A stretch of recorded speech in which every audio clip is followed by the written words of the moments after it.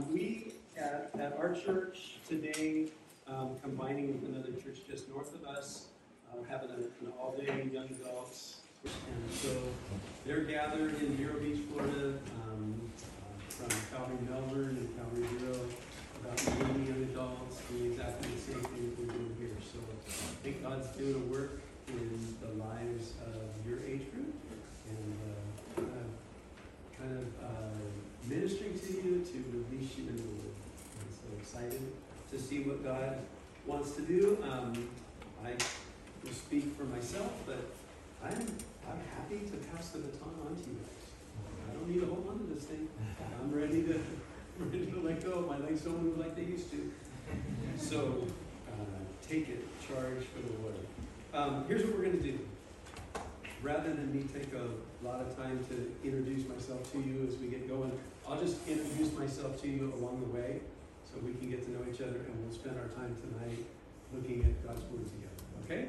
So let's do this. Let's open our Bibles to Psalm 91. Psalm 91. And then also, I'm going to ask for some class participation in the Bible study, and to make it easier for all of us. I'm going to ask for a handful of people to have a verse kind of ready, marked, so that when I say, hey, we're at that point in the Bible study, you can read it loud and clearly to the rest of us. Does that make sense? Okay, so I'm looking for a volunteer to read to me some point in the Bible study, Psalm 27:4. Who's going to take care of that one? Psalm 27, verse 4, okay? And then how about Ezekiel 11:16? Somebody brave enough to go there? Okay, Ezekiel 11:16. How about 2 Corinthians 12, 7 through 9? Right here, 2 Corinthians 12, 7 through 9. And John 10, 28 and 29. Right there. All right. Yeah, you. John 10, 28 and 29. And then lastly, if we get there, so you might be ready, you might be like that relief pitcher, you can't wait to get in the game, and you don't get called on, but if time permits, how about Hebrews 12:22? Hebrews 12:22. Nobody gets it? All right, thanks. Willie, right? Yes, sir. Dude, you are a baller. As soon as that bat went in your hand, I went, okay. Oh my God. Stop. All right, so we'll see how you do with Hebrews 12. With a bat in your hand, we'll see about Hebrews 12. So, awesome. Well, we're going to be looking at Psalm 91. I don't know what time it is. Psalm 91. Here's what I'm going to do. I'm just going to read the whole psalm to you, and then we're going to kind of walk through it and highlight a couple of key features. So, verse 1, the psalmist writes, "He who dwells in the secret place of the Most High shall abide under the shadow of the Almighty. I will say of the Lord, He is my refuge and my fortress. My God, in Him I will trust. Surely He will deliver you from the snare of the fowler, from the perilous pestilence. He shall cover you with His feathers, and under His wings you shall take refuge. His truth shall be your shield and buckler.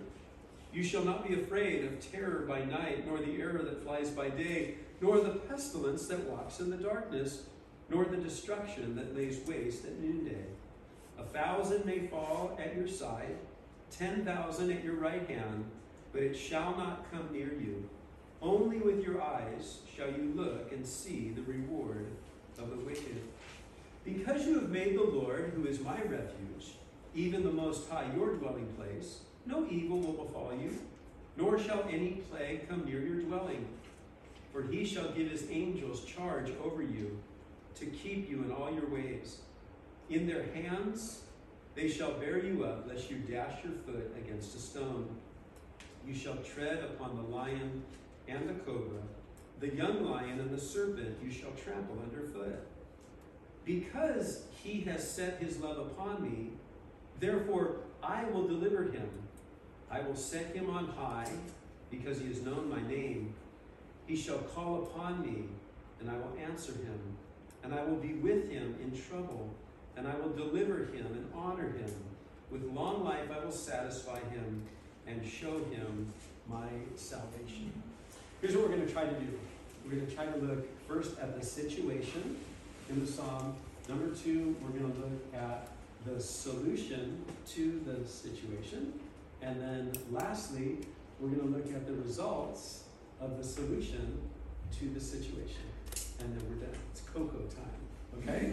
So that's kind of the goal. That's where we're headed. So I want you to take a look at the psalm and notice, is there a title to the psalm? You see a title there in your Bible? Some of you go, yeah. What does it say? Somebody said something. Hey, that's the same thing mine says, okay? I want you to know that that is something that was placed there by the editor of your Bible. I have a Cambridge New King James Bible, and the Cambridge editors, they put that title. Okay, it's in italics in your Bible. It's not the title that's given to the psalm. There are a lot of psalms where there's a title that is part of the psalm itself. Okay, so we go all the way back to the time when it was written, and often there'll be an author's name that's given. So it's David, or it's the sons of Korah, or it's Asaph, or Solomon, or Moses. And then sometimes there'll be a situation that's given. The 51st Psalm is the psalm that was written when David got busted by Nathan the prophet after he'd sinned with Bathsheba. And so there's a title, it's part of the psalm itself, and it gives us a backstory. And so what we're able to do is we're able to take that psalm, we're able to go into the narrative of where that psalm was written, and we're able to uncover some things about what the psalmist was experiencing that caused him to write the words. Now, I want you to know here, there's no title given for this psalm. The title, like I said, it's given by the editor. It's not given by the psalmist. So in one sense, we look at the psalm and we say, you know what? We really don't know the situation. We can't really know the situation. I want to suggest to you, well, we can't say, hey, this psalm was written by this person, and it was written during this season of their life. There are some hints in the psalm that might give us a little bit of insight into what the author was experiencing. Let me try to illustrate. If you are driving home back to Miami, and you see a car on the road, and it has surf racks with surfboards on the rack, and a couple of guys with wild blonde hair in the front seat that look like they don't quite think straight, where do you think these guys are probably going? Are they going skiing? Are these guys going deer hunting? Okay, are these guys going to the movie? Like, where are they probably going? Surf. To the beach, and what are they probably going to do? Surf, right? It's like, well, I can just observe kind of what they look like and what they have with them, and I can kind of assume that maybe they might be heading to the beach and they might have the intention of going surfing. So let's look at the psalm and let's see if we can maybe discover some of the things that the psalmist might be experiencing. Look at a couple of the words he uses. Look at verse 2. Verse 2, he says, the Lord is my refuge and my what? Fortress. Okay, let's jump over to verse 4. And in verse 4, he says, at the end of it, he says, his truth shall be your what? Shield. And your what else? Buckler. And then take a look at verse 5. He says, you shall not be afraid of the terror by night, nor the what? Arrow that flies by day. And then take a look at verse 7. He says, 1,000 may what? Fall at your side, and 10,000 at your right hand. So what scene do you think he might be describing? If he's talking about arrows and shields and bucklers and fortresses, what scene do you think he's painting? It's a war scene, right? It's a battle scene. So whether this is a physical battle that the psalmist is actually experiencing, he's in the middle of, or he's referring to the spiritual battle that we undergo in our attempts to follow the Lord, certainly battle is one of the situations that he's facing, right? There's some sort of real serious dilemma going on. Let's take a look. Again, look at verse 3. Verse 3, he says, surely he will deliver you from the what? Snare. The snare of what? The fowler. How many of you have used the phrase snare of the fowler in a sentence this week? Okay? No? You haven't? Okay, what is foul? What is fowl? Birds. Birds, right? And so what do you think a fowler is? Bird hunting. A bird hunter, right? And so you hunt birds. Now, today we kind of cheat. Okay, anybody here duck hunt? Okay, how do you duck hunt? Do you like aim super careful, like line up with that? Oh, there's the duck. You aim super careful. No, you have a gun that shoots a super broad spray that is like, oh, like just kind of anywhere in the nearby region, and the poor thing goes down, right? But in ancient days, without cheating, the way to hunt for fowl, like you can't catch them, can you? Anybody have a dog that they take to the beach that tries to chase birds? Yeah. Has he ever caught one? Well, I had a dog for 18 years. Okay, for 18 years, every time we went to the beach, he would chase the birds. You know how many he caught in 18 years? 0. You know how many he got close to? 0. Okay, there was no chance. If you were a bird, there was never a threat when our dog showed up. He'd be like, oh, look, he's here again. And there's absolutely 0 chance he was ever going to catch a bird, because you can't run down a bird, right? So the way to catch the bird was through trickery. And they would set traps for the bird.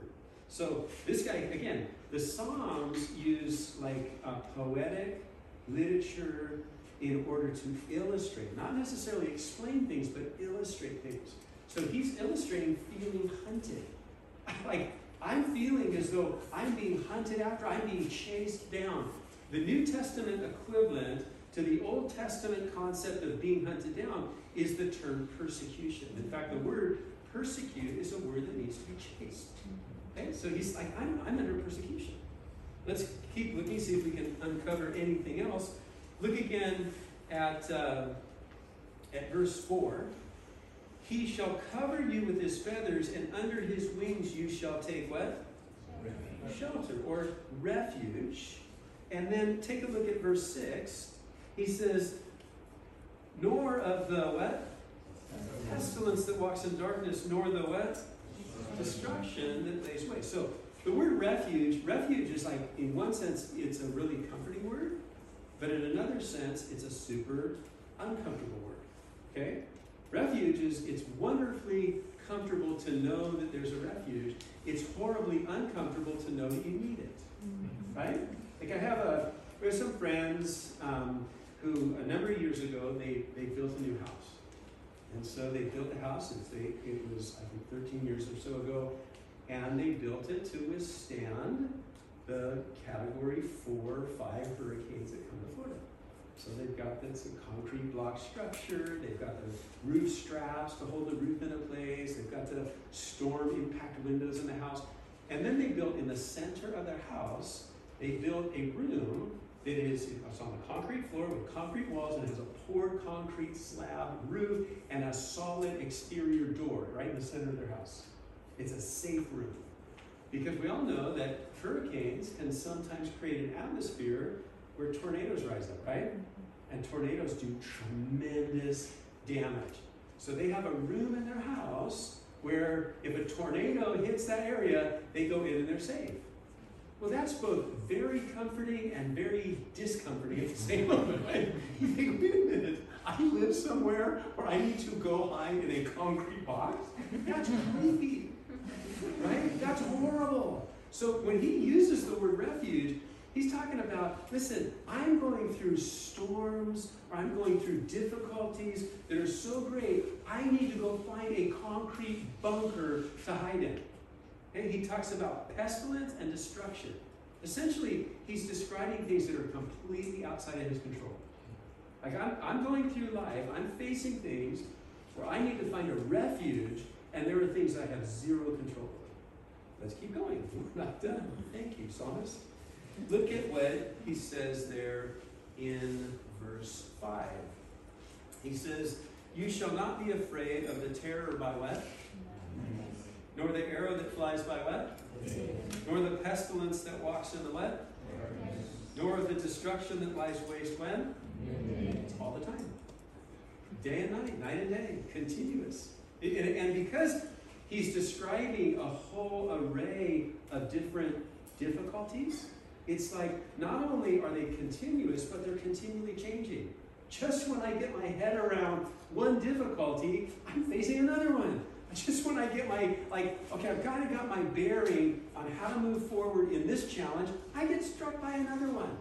That's what the psalmist is facing. So, while we don't know who the psalmist is, we can't say, hey, this is David, and he's in a cave, and he's hiding from Saul and the troops of Israel trying to hunt him down. We can know that whoever this is pretty aware of the challenges that he's facing. So, if you are facing uncertainty, you're facing challenges, you're facing persecution, you feel like you're in the midst of spiritual battle, the truths of this psalm should be magnetic to you, right? You should be going, I sure hope he's got an answer. I sure hope this isn't just a blues song that's telling me how much of a bummer life is. I sure hope that there's something in this psalm that might give me some instruction on how to move forward through the challenges that I'm facing. So that's the situation. Let's see if there's a solution. The solution is actually found in the opening verse. In the opening verse, the psalmist says this: "He who dwells in the secret place of the Most High shall abide under the shadow of the Almighty." Here's what he's saying. He's saying there is a secret place that we can go and we can abide, we can rest underneath the shadow of God. So there is a secret place. So the solution to the challenges that we face is that there is a place that we can run in where we are going to find ourselves in the very presence of God. The secret place. Now, what I want to do, or what I want to attempt to do, you can let me know afterwards if we actually did it. But what I want to attempt to do is I want to attempt first to define the secret place. And then secondly, I want to talk a little bit about how we dwell there. Okay? So what is this thing he calls the secret place? And then secondly, how is it that we dwell in the secret place? Now, the secret place, I think, is he's describing a place of care and protection where we're sitting under what he calls the shadow of God. Now, to sit under a shadow, you kind of have to get close to the object that is cast in the shadow, correct? Mm-hmm. So it's this idea of myself finding protection and care in the presence of God. That's what he's describing. This secret place, I think, is the same place that David refers to in Psalm 27:4. So who has Psalm 27:4 for us? All right. Let's hear it. Okay, Psalm 27:4. One thing I have desired of the Lord, that will I seek, that I may dwell in the house of the Lord all the days of my life, to behold the beauty of the Lord and to inquire in his temple. So David is referring to the house of the Lord, and he's referring to a place that he can go to regularly and he can observe the glory of the Lord. Now Israel had a temple, right? He actually refers to it in that verse. But David's not just saying, hey, I just want to go hang out by the temple. He's using the temple to illustrate this place where he has communion, where he has fellowship with the Lord, where he's able to experience God in the midst of whatever life is throwing at him. He's saying, I want to dwell there. I want to live there. I think it's the same place that Ezekiel describes. And in the book of Ezekiel is very interesting. The setting of the book of Ezekiel, it takes place after Nebuchadnezzar and the Babylonian troops have come into Judah, and they have defeated Judah and Jerusalem, and they have taken the people captive as prisoners of war, and they take them out of their homeland, and they disperse them elsewhere within the Babylonian Empire. The majority of the people were taken to a riverbank in the area of Babylon, and they lived in like a refugee camp. So the book of Ezekiel is written to refugees living in a refugee camp. I don't know if you've ever been to a refugee camp, but can I tell you, it's not like really nice living conditions. In the early 90s, the country of Liberia experienced severe civil war, civil conflict. And because it's tribal, the dominant tribe kind of turned their attention on the other tribes, and as a result, hundreds and thousands of the Liberian people were forced to flee Liberia or lose their lives. And so in Ghana, which is a sister country, it's separated by one other country, Cote d'Ivoire sits between Liberia and Ghana.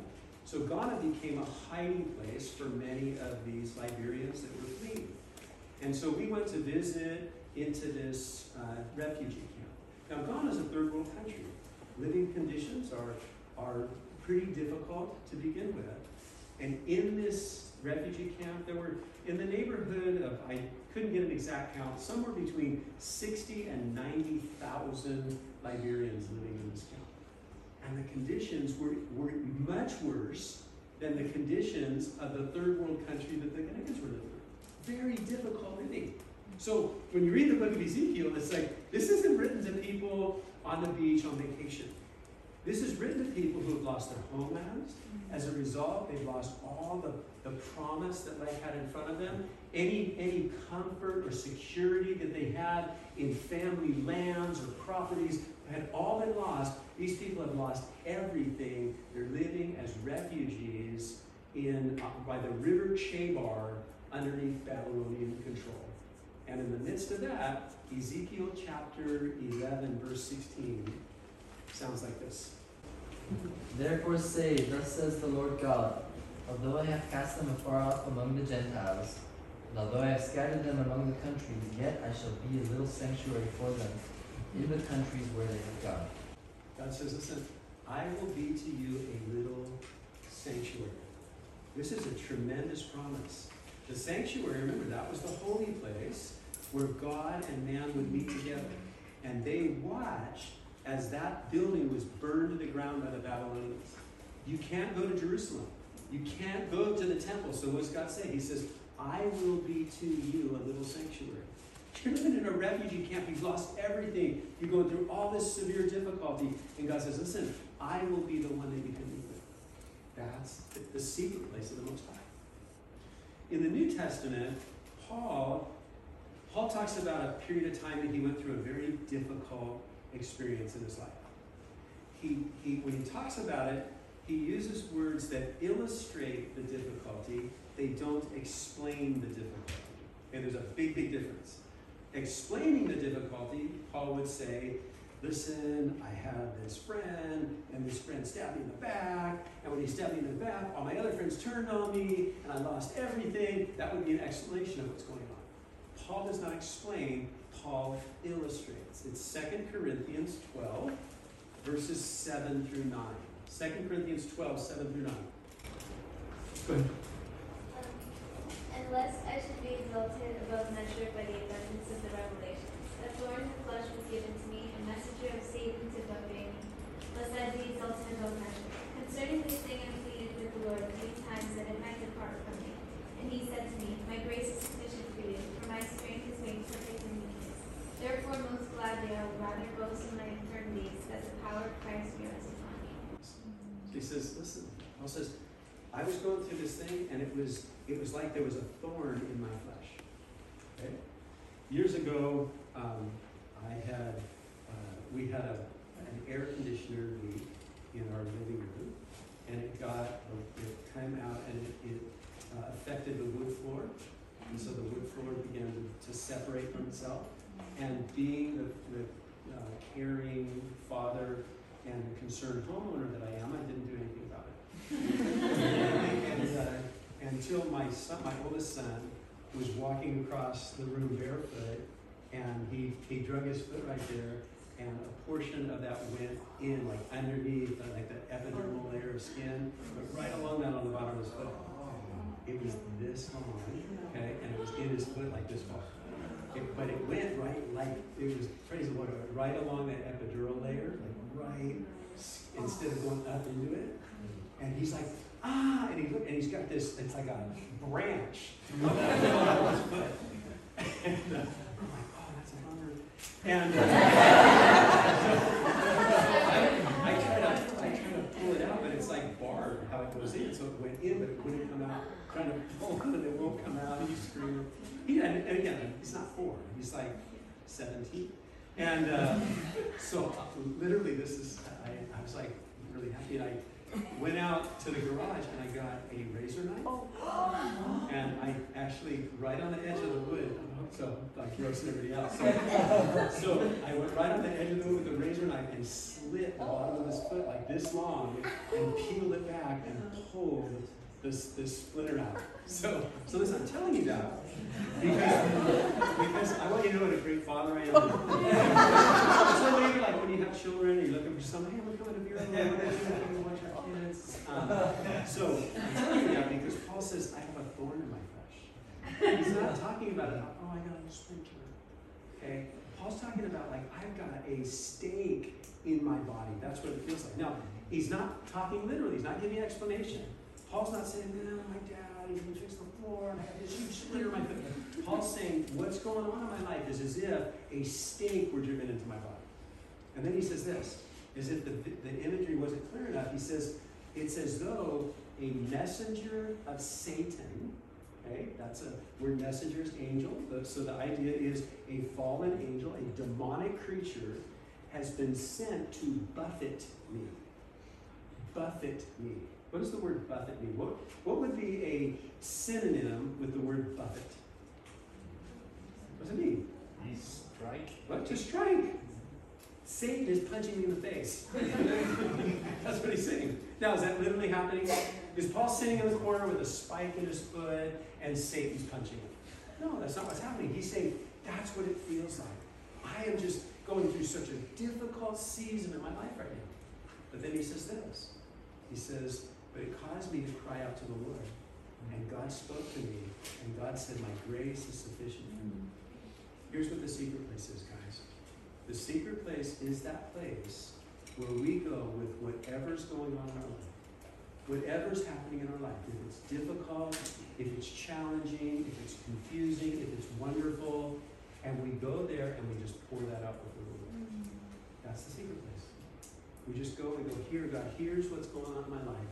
And we pour that out before the Lord. But listen, it's not just a place where we pour out before the Lord. It's a place where God then pours in from his all-sufficient grace. It's a place that we know that I can go. I'm facing these challenges. I'm facing this difficulty. I'm facing this confusion. And I can go here before the Lord, and I can lay this before the Lord, and I can know that God is going to pour from his grace back into my life.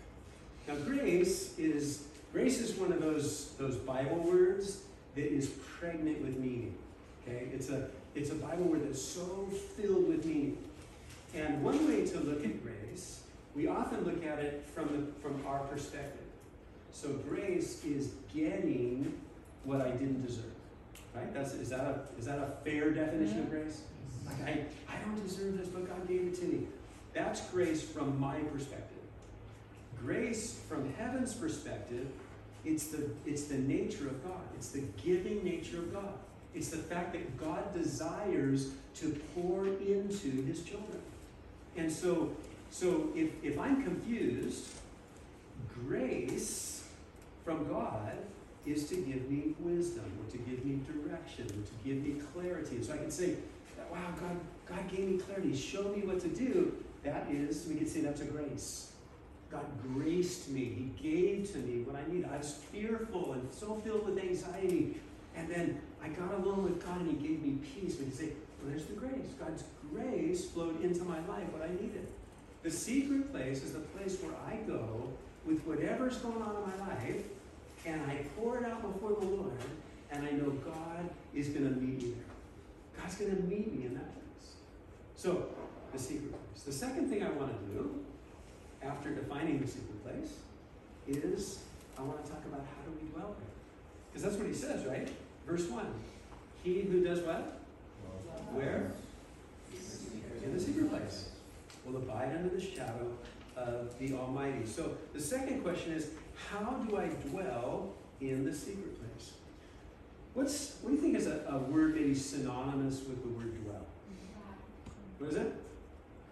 Abide. Okay? Abide. In fact, abide, the word dwell can mean to stay, or to remain. The New Testament equivalent is the word abide. And the word abide, that's a translation of a Greek word. The word, if you care, is the word meno. And it speaks of a very, very important New Testament doctrine. The New Testament doctrine of abiding. Okay? And so this passage here is an Old Testament illustration of a New Testament doctrine, and the New Testament doctrine is the doctrine of abiding. To abide, it means to remain, or to stay, or to live in, or to wait, or to await. And it has basically two aspects to it. Number one, the New Testament doctrine of abiding has the aspect of union. Union. Here's what that means. The moment that you put your faith in Jesus Christ, the moment that happens, your sins are forgiven, you're restored into relationship with God, your eternity is settled, you become a child of God, and the Bible tells us that you're placed in Christ. Okay? The moment you got saved, like you didn't have to understand anything about what it means to follow Jesus.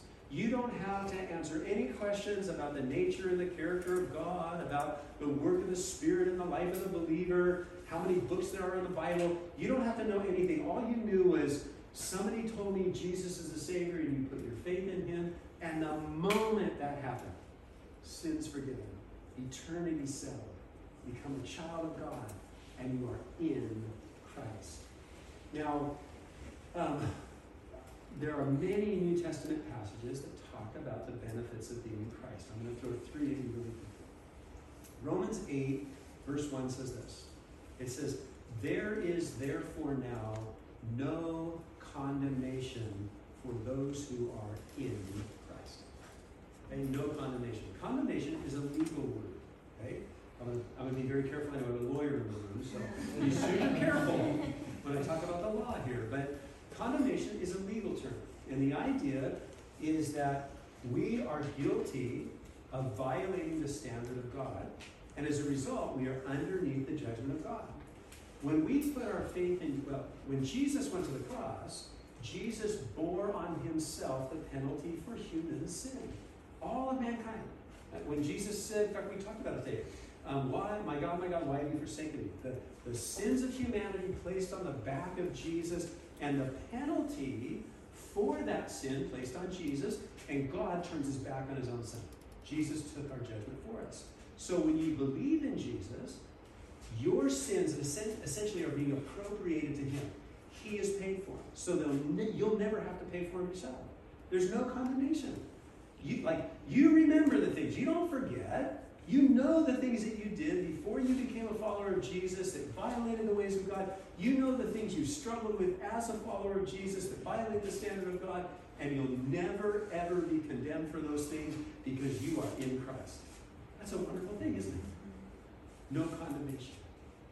Another passage in 2 Corinthians 5.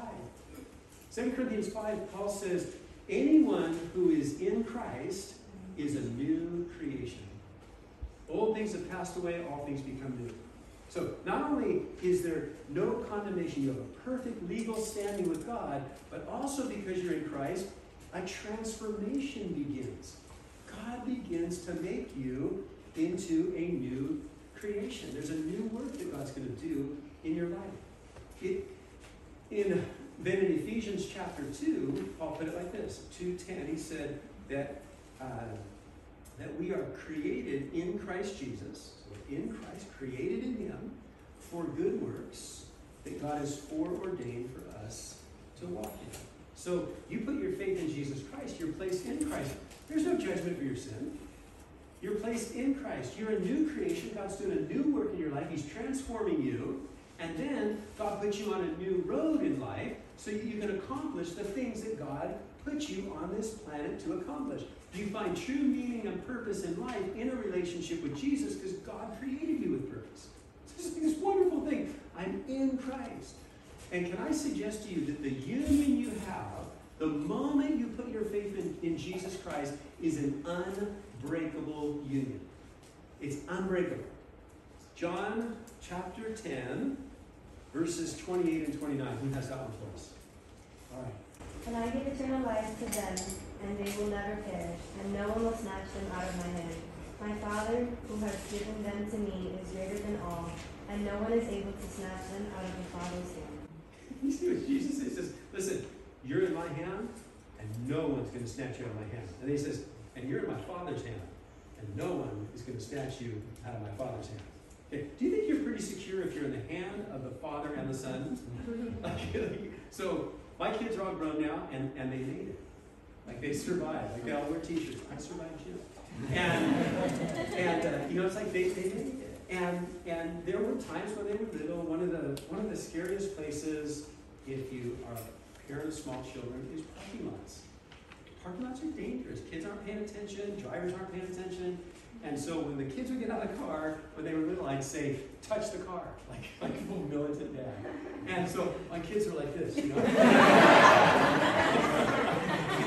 I come out and then it's and grab hands, we're gonna walk through the parking lot. And I'm not, their livelihood, their safety is not being entrusted into the hands of a 4-year-old and his ability to grip my hand. They're being entrusted the fact that there's no way I'm gonna let go of you. And you start to pull, I'm going to squeeze till you bleed. I'm not going to let go. And the idea says, listen, you're in the hands of God. You were placed in Christ. And so when the Bible talks about abiding in Jesus, the Bible is saying, listen, because you put your faith in Christ, you are in a union with Christ that is unbreakable. But listen, the New Testament doctrine of abiding has a second aspect to it. In addition to union, it also speaks of something we might call communion or fellowship. So in John chapter 15, Jesus gives a parable. This is just free information. So later, if you ever make it on Jeopardy and they have questions about the Bible, you can get on this. Okay? Listen, John doesn't use the word parable. Matthew, Mark, and Luke, they don't trust their readers very much. So every time they come to a parable, they say, and Jesus told them a parable, because they don't believe you're smart enough to figure out that it was a parable. But John is a little older, a little wiser, and he believes you can figure it out. So he just lets Jesus tell parables without telling you he's telling a parable. Okay? And one of the most famous parables Jesus told is in John 15. And John said, I'm the vine, and you are the branches. And my Father is the vine dresser. And he talks about those that are abiding in him are going to bear fruit. The purpose of this parable, the main teaching of this parable, is that he's saying real life, fruitful life, experiencing the life that God intends for us is found in being connected to Jesus. Okay, so he's talking about the union that we have with Christ. But in it, he gives a command. Okay? And the command is this. It's John 15:4. If you're interested, he says this. Abide in me. It's a command. So he said, you go, wait a minute, Jesus, I already am. There's no condemnation because I'm in Christ. I'm a new creation because I'm in Christ. There's a whole new set of works, a whole plan for my life I get to walk in because I'm in Christ. And then Jesus says this, yeah, but you need to abide in me. Because you have this union, you need to focus on fellowshipping with him. The idea, guys, is that when you became a follower of Jesus, it's not just that your sins were forgiven and your eternal life was settled. In addition to that, we began a relationship with a risen Savior. You know, in the book of Acts, you know how often they're talking about Jesus being alive from the dead, being risen from the dead? It's not just good doctrine. It's not just like the completion of the story. Jesus died, was buried, and rose again. They're telling people, these are apostles, guys that have face-to-face interaction with Jesus. They're telling people, listen, Jesus is alive from the dead, and you can have a living relationship with him. In 1 John puts it like this. He says, that which we have seen, and which we have heard, and which our hands have handled concerning the life. He says, we declare him to you, so that you might have fellowship with us, and our fellowships with him. Here's what he's saying. There was a time when I used to walk with Jesus. I was able to look into his eyes. I was able to hear his voice. I was able to put my head in his lap. He says, and listen, you can have a relationship with Jesus like that. Jesus is alive from the dead. And so to dwell in the secret place is to have is to take the union that you have with Jesus and take advantage of it and actually set aside time to fellowship with Christ. A couple more things. Number one, the word abide is a word that means another sort of synonymous term for the word abide would be the phrase live in. So what does it mean to abide in Christ? It means to make a lifestyle of taking whatever's going on in my life and taking it to Jesus and pouring it out before him and letting him pour it in my life. So I make it a lifestyle. It's not just something that I do when the arrows start to fly. It's not just something I do when the storm starts to rise. It's not just something I do when I'm facing a trial in life. But I make it a lifestyle saying, you know what, I'm taking my life and I'm spending time with Jesus. The word abide is a word that also means to remain or to endure. And so the idea is that not only do I make it a lifestyle, but it becomes a priority that nothing gets in the way of. I only had a few moments this morning before we had to take off, but I was listening to my son Nate. He was teaching at the young adult retreat they're having, and he was talking about the priority of resting in the Lord. And he said, do you notice how when you get busy, it seems to be the most important things are the things that go first. Right? We get busy, we get over busy, and the most important things are the things that go first. So it's like, oh, I'm just so tired. I can't just, so we push snooze a few more times and we skip spending time with the Lord before our day starts. And so our busyness just took away the most important thing that we're going to do all day long. It's just how life is, right? To abide in Christ, we need to understand this word means to endure. It means I can't let anything steal this time with the Lord. It's the priority. The word abide also carries the idea of waiting. And now I'm going to give, this is not a trick question. It means to wait and also to await. Okay, wait and await. There's a little nuance difference between waiting and awaiting, right? A nuance that's different between waiting and awaiting. What is it? What's the difference between waiting and awaiting? When you're awaiting, what's that? There's an expectation, right? If you're awaiting something, there's actually an expectation that it's going to happen, right?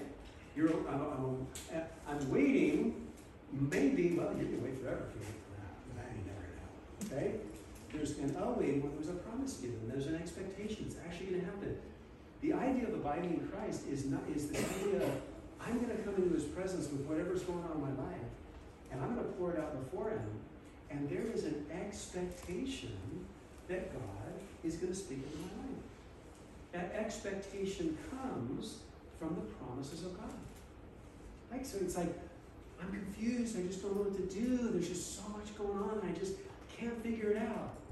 Are there any promises that God might give us answers when we're confused? Doesn't the Bible tell us that if we lack wisdom, we can ask of God and give it to us? And that he gives it to us liberally? There's no reproach. There's no shadow of turning with God. He's going to pour out direction in my life. So I can come to him in those seasons and I go, listen, there's an expectation. I know, God, that you want to speak to me. One last thought before we get to the results in the psalm and wrap it up, and that is this, that waiting upon the Lord is an important part of our relationship with the Lord. And I think waiting upon the Lord has three parts to it. Part number one is casting our cares before the Lord. Peter used that phrase. Cast all your cares upon him because he cares for you. So one part of waiting upon the Lord is to know, like, there's a place that I'm going to go when things get difficult or confusing in my life, and that place is the presence of the Lord. Push pause. Is that always where we go when things become challenging? Is the Lord always the one that we cast our cares on? It's not always, right? I mean, I think social media exists as a platform for which people can cast their cares, right? They go on and they complain. They just bark, all these things. It's like, I'm pretty sure Zuckerberg's not going to help you with that. You're casting your care. It might be a place of refuge. There's a lot of places people go for refuge. They're not all created equal, are they? There's a dwelling place with God, a place where we can go and I can say, I'm going to cast whatever's going on in my life, good, bad, confusing, challenging, hurtful, whatever it is, and I can cast that. Waiting upon the Lord is pouring out what's going on in my life into the presence of God, knowing that He cares. Number two, waiting upon the Lord is learning to listen. Learning to listen. God wants to speak into your life. Now, what I've found with the Lord is that He often speaks correction into my life. Like often when I come into the presence of the Lord and I pour out my complaint to the Lord, He lets me complain, and then He corrects my thinking. Right? There's a correction aspect of it. Zach and I were talking, I was talking about my oldest son, and so my oldest son, when he was about 14 years old, is when he really embraced, like, he wanted to be a professional surfer. That's what he wanted to do with his life. And my backstory, before I became a Christian, I grew up in Southern California on the beach, so kind of by default you surf. And so that had been my whole backstory. So he chose something that his dad actually knew something about. So we'd go down to contests, and he'd surf, and his mom was there, his brothers was there, his grandma and grandpa would come. And unless you win the whole event, at some point you lose. That make sense? Right? So at some point, unless you win the whole thing, you're mad. And so people come in, and grandma comes up, and mom comes up, and his brothers come up, and they're all, and his grandma would say, and he hated it, she would say, sorry you lost, but you were the cutest one out there. That's what a 16-year-old wants to hear. And so I'd let him do the whole thing, and then we'd get in the car, and we'd start to drive off, and I'd look at him and I'd say, do you want to talk to Coach or do you want to talk to Dad? Right? It's two different people. If you want to talk to Dad, I'm going to say, man, I'm proud of you, buddy. Awesome, you did a great job out there. I couldn't be more proud of you. But if you want to talk to Coach, you're going to get corrected. Right? And 100 times out of 100, he picked Coach. Right? He wants to. I don't want to be in the same place that I was before I sat down in this car. I want to improve. Does that make sense? So listen, when we go into the secret place, expect to speak to both Dad and Coach. Right? Expect, like, I'm going to come before the Lord, oh, this is so hard, and God's going to go, here, come under my shadow of my wings, right? Hey, come here, let me cuddle you for a minute, right? God's going to do that, He's a comforter. But listen, He's also Coach, right? Expect correction. I'm going to use this story, and it's a long time ago. And it's not because I don't want you to think that I have newer stories, okay? But it's the first time I can ever remember it happened to me. This was right after I started walking with the Lord. So this is 1986, maybe 85. And I was facing this thing, and I wasn't sure what to do. Brand new, started walking with the Lord. And I was with this friend of mine, and he was brand new, started walking with the Lord. And he and I went to a movie together. Went to see a Rambo movie. That kind of was new. And so we're in it, and they're all this, hardcore, in your face, loud music, blow stuff up, that kind of thing. And we came out of the movie, and we're in the parking lot, and we're talking about this decision I had to make. And I'm going to go for it. He's going, go for it. We're all like juiced up on Rambo. And I'm all pumped up, and I made my decision. And I went home, and I lay down on my bed, and it's dark, and I just start kind of laying there talking to the Lord. And I'm fired up on Rambo. And I'm going to do this. And the Lord goes, no, you're not. It's like the worst thing you could ever do. And the Lord started speaking to me. That's the dumbest decision you could ever make, right? I go to the secret place, and the Lord corrects my thinking. So one of the things I think we should expect, like when we go into the presence of the Lord, it's often challenges that stir up our emotion, and that's what drives us into the secret place. But listen, we go there to get fixed. Can I encourage you, you don't want your emotions to lead your life. Emotions, God gave us emotions, correct? Yes. Emotions make life better, correct? Okay, but emotions are like seasoning. Okay, like whoever made the hot sauce that went on tonight's dinner, I want to, not in some sort of weird way, but I just want to. There's a true honor that's given. Like that was a beautiful thing. And the feast that was put in front of me, honestly, that's like that is the food that I would eat every day of my entire life. Like rice with meat and vegetable, and then the French fries together at crunch. I was like genius. Like, and I don't think the French should get the credit for frying the potatoes. I think the South Americans did it centuries before. So, but you get the idea. So, and then and then it's like squirting that hot sauce on the top. It's like, oh my gosh, it took it to the next level. Does that make sense? But to understand, hot sauce is a seasoning, right? You didn't go and just get a straw. Right? Like hot sauce is a seasoning. It's supposed to enhance the main course, right? It's not supposed to be consumed on its own. And the same way with emotions. Emotions were never given to us by God to drive or govern or lead our lives. They're given to enhance life. They make life better. Life's way better with emotions, right? And so, but what happens is our emotions drive us to the secret place, and we should expect, God, I'm hearing those people, they're just such idiots, and I can't believe they behave. Oh, this is being recorded. Those people are so kind and wonderful. Right? And you're there and you're just dumping this thing out, and Lord, I think you should rip their heads off, and what's that verse about breaking their teeth in their mouth? Do that. And we're just pouring it out. And then we should expect God's going to say, okay, are you done yet? Like, now I want to speak correction into your life. I don't want you thinking like that. That's not how you're going to move forward.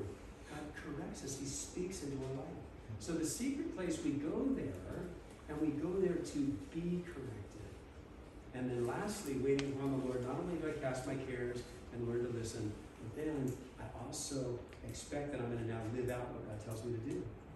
Right? I'm going to expect, okay, God, you're going to tell me to do something. And whatever you tell me to do, God, I know you're going to empower me to do it. So I'm going to leave here doing what you told me to do. What will our lives be like if we made the secret place a daily dwelling?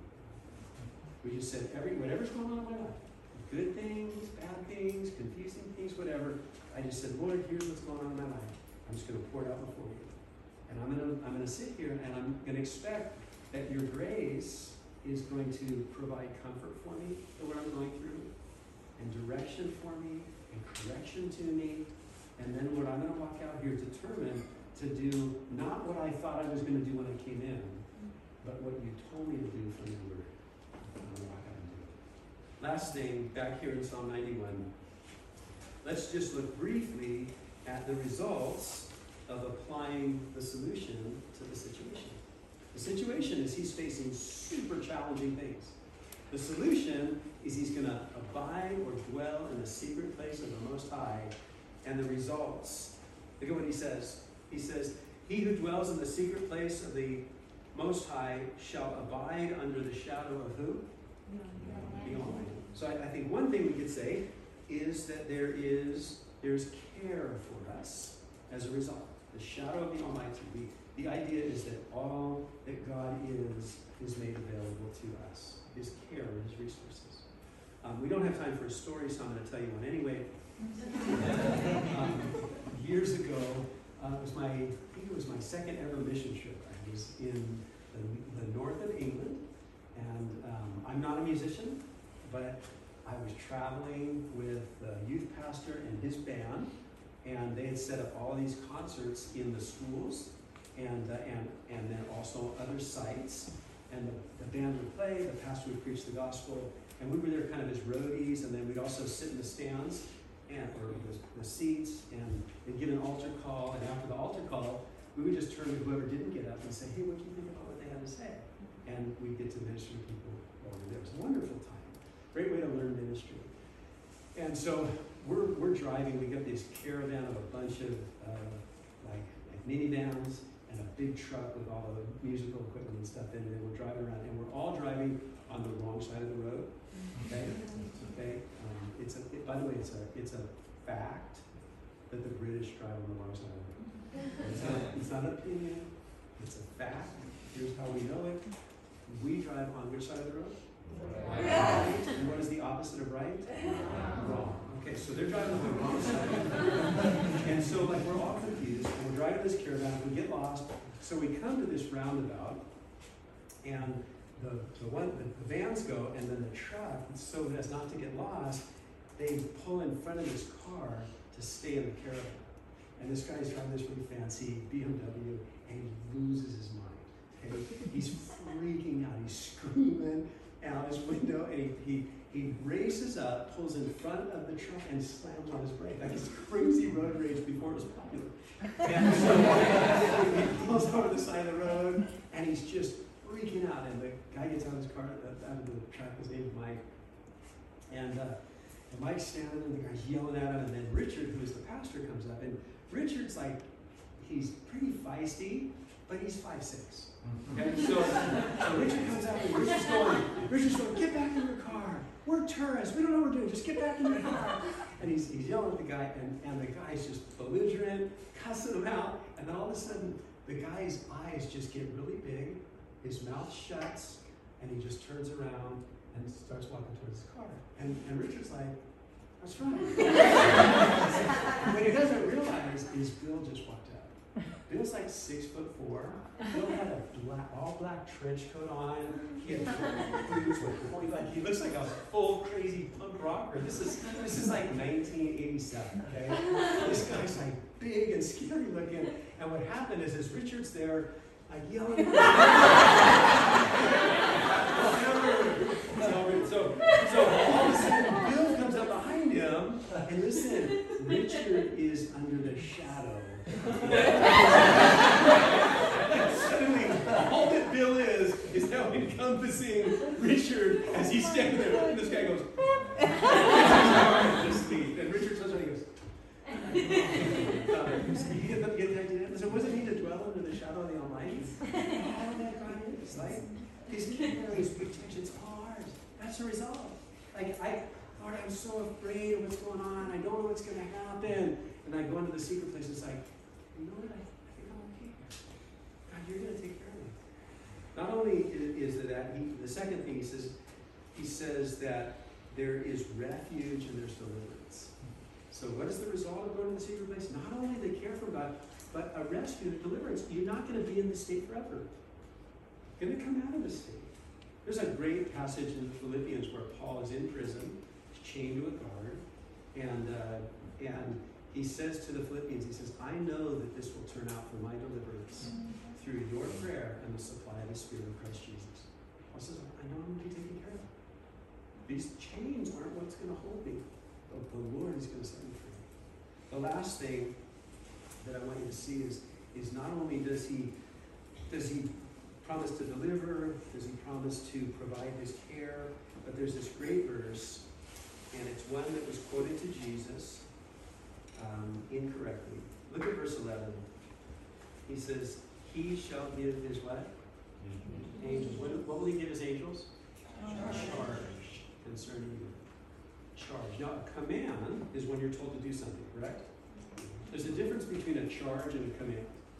A command, you're just told to do something. A charge, you're given the authority to do it. You say, listen, he's given his angels an authoritative command to care for you. That's awesome. Okay, I had somebody, Hebrews 12:22. Okay, you made the cut. Hebrews 12:22. But you have come to Mount Zion and to the city of the living God, the heavenly Jerusalem, to an innumerable company of angels. To an innumerable company of angels. The word there is the word we get our word myriad from. And the word literally means an amount that cannot be numbered. So like all of the hosts of heaven's armies have been given a charge, and that charge is concerning you. Like, that's pretty awesome, isn't it? And he goes on to say this, like what he says in verse 13. You shall tread upon the lion and the the cobra. It talks about trampling on your feet. Okay? Let me tell you, I've never had an encounter with a lion. Okay? Never had an encounter with a lion. I've many times in my life come face to face with snakes. I can tell you on every occasion, when I see a snake, I go the other way. Every time, 100 times out of 100, I think they're creepy. I don't have a phobia of them. It's just, why would I want them to be near me? Okay? But I've been in places I was, like super remote place and come around the corner and all of a sudden there's a cobra on the ground. And I go, oh neat! Okay? And I go the opposite direction. And I give it a nail. But the idea here is, it's like he's using, again, figurative language to speak about this difficult. I said, you're going to have victory over this. God is going to give charge to the enemies, and you're going to be victorious over what you're facing. Those are great promises, aren't they? So listen, where should we be dwelling? Where should we be dwelling? Should we make that this should be something habitual for us. It should be something that's like, listen, you guys are young, and you've got your life in front of you, and this is a passage of scripture that is speaking to us about something that can be habitual for us. It's like, listen, my whole life, what I'm going to do is I'm going to have a secret place. I'm going to go to God with whatever's going on in my life. I'm going to pour out, and I'm going to expect that from His grace He's going to minister to me, and from His word He's going to direct me, and I'm going to be able to go out and face it, because God's going to commission all of us to heaven in order to accomplish in my life what God wants to accomplish. I think that's